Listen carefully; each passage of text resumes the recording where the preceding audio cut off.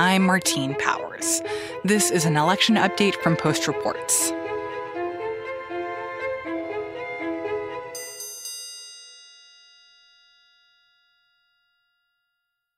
Ginsburg's death leaves the court with just 8 justices going into Election Day.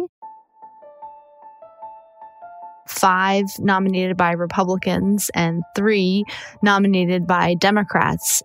There has been so much conversation about the implications of this vacancy, how it will affect voters, how it will affect Senate races, but the Supreme Court could also play a major role in the election itself.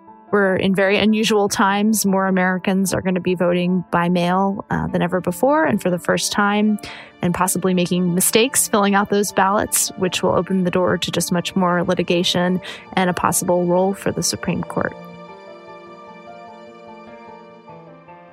I'm Anne Marimo, a reporter at The Post, where I cover legal affairs at the federal courts. Even before her death, we saw several lawsuits from the various states ending up at the Supreme Court over how voters are going to cast their ballots in the pandemic. So the question is, what happens as more of those possibly reach the high court either before the election or even after the election? And what are some of the issues that we're seeing come up in the cases that are being brought to the Supreme Court? Like, what are the issues related to voting that are being hashed out? Right. So because we're in the middle of a pandemic, you're seeing some states trying to make it easier for people to cast ballots by mail and not have to go in person and risk exposure to coronavirus. So we see in some states, Democrats trying to lower barriers to voting when it comes to requirements for absentee ballots, like witness signatures and also postmarks. There's questions about what happens when someone sends their ballot in, by Election Day, but it arrives afterwards. And then we're seeing, in some cases, Republicans going to court to try to keep in place the current voting rules. And how have we seen the court ruling so far on those kinds of questions? Yeah, so far the Supreme Court has, it seems, tried to sidestep controversy and really defer to what the local officials are doing. So we've seen a couple cases, one out of Alabama, where they split 5-4, not to lift some of the strict rules in place, for instance, requiring a photocopy of your identification with your mail-in ballot. But on the other hand, in Rhode Island, we saw the court reject an effort by Republicans to keep in place strict witness requirements. So it seems like they've deferred to local and state officials as much as possible in those cases so far. So then, what could potentially happen now, or what are the scenarios with how the court could rule going forward, both with the possibility that this will be an 8-person court on Election Day, or that it could be a 9-person court with a new justice appointed by President Trump? One of the things I'm most interested in is, because of the pandemic, election law experts say we're going to see a massive increase in the number of Americans voting by mail for the first time.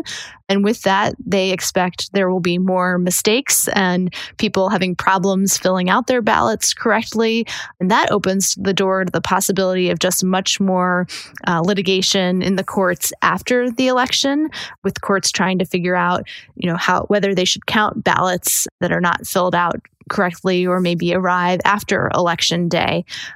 Usually, there are often these types of disputes, but they get hashed out at local canvassing boards and in state courts. So the question is, do any of these rise to the level of the high court? And looming over all of this, of course, is Bush v. Gore, the famous Florida meltdown in the 2000 presidential race between George Bush and then Vice President Al Gore, with the Supreme Court essentially deciding the outcome of that race. And that's very much on the minds of the justices who want to uphold the integrity and sort of independence of the Supreme Court, and I think don't want to be damaged by a public perception that they're involved in partisan politics. And this is just a question of logistics, but if there's not a new justice confirmed to the court by the beginning of November and it's an 8-person court, if they split 4-4, what happens to those decisions? Who decides? In the case of a tie, a 4-4 tie, that means that the court would be upholding whatever the lower court decided. So then nothing changes. It's just the decision goes back to what was previously done by a lower court. That's right. But the various court watchers and experts we talked to think that particularly Chief Justice John Roberts, who's emerged really as a moderating central force on the court, will not want to be seen as taking a partisan role in choosing the president. So I think that they would work very hard not to have a 4-4 split on something so critical to our democracy. And if there is a new justice by then, a justice who obviously will be nominated by President Trump, and it ends up being something like a 5-4 decision where that justice becomes critically important in changing the game for the election, I think that the political appearances of that could be even more grave and could have a really lasting impact. If you have a president who chooses a justice in the days before the election, and then that justice is a critical part of why that president is reelected. Absolutely. So I think the judicial ethics rules mean that justice would not necessarily have to recuse from such a decision. But I could see a situation where senators questioning the nominee during the confirmation process perhaps ask that very question. Would you, Trump nominee, agree not to be involved in such a decision when your nomination, depended on President Trump? And how do you think this situation, both in terms of the legal precariousness of this election, but also the fact that this seat is opening up at such a critical moment, how do you think that might affect the future of the Supreme Court and how we view the Supreme Court? On the Supreme Court right now, there are only 2 justices who were also involved in the 2000 Bush v. Gore decision, and that's Clarence Thomas, who was in the majority, and Stephen Breyer, who dissented and believed that the recount could have kept going. So even though only 2 remain on the court from the 2000 decision, every single one of those justices is aware of how the court is viewed and its reputation. And again, particularly Chief Justice Roberts is interested in maintaining the reputation of the court. So that will be very much on their minds as they decide, whether to get involved. The question of whether one of these cases ends up at the Supreme Court also really depends on just how close the race is itself. I think if it's not close, then we won't see as many of these challenges. But if there are a large number of problematic absentee ballots, if the margin is tight in a small number of states, that could really open up to aggressive litigation that could keep going right up until the Electoral College and possibly beyond. Anne Marimo covers legal affairs for The Post. President Trump is moving rapidly in the process of nominating a new justice for the Supreme Court.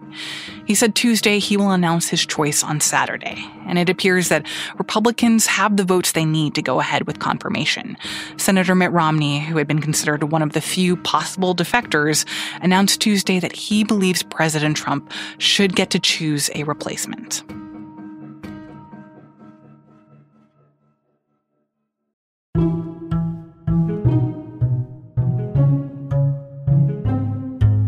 That's it for this segment of Post Reports. Full episodes of our show come out every weekday afternoon. You can subscribe at postreports.com or wherever you get your podcasts. I'm Martine Powers. Thanks for listening.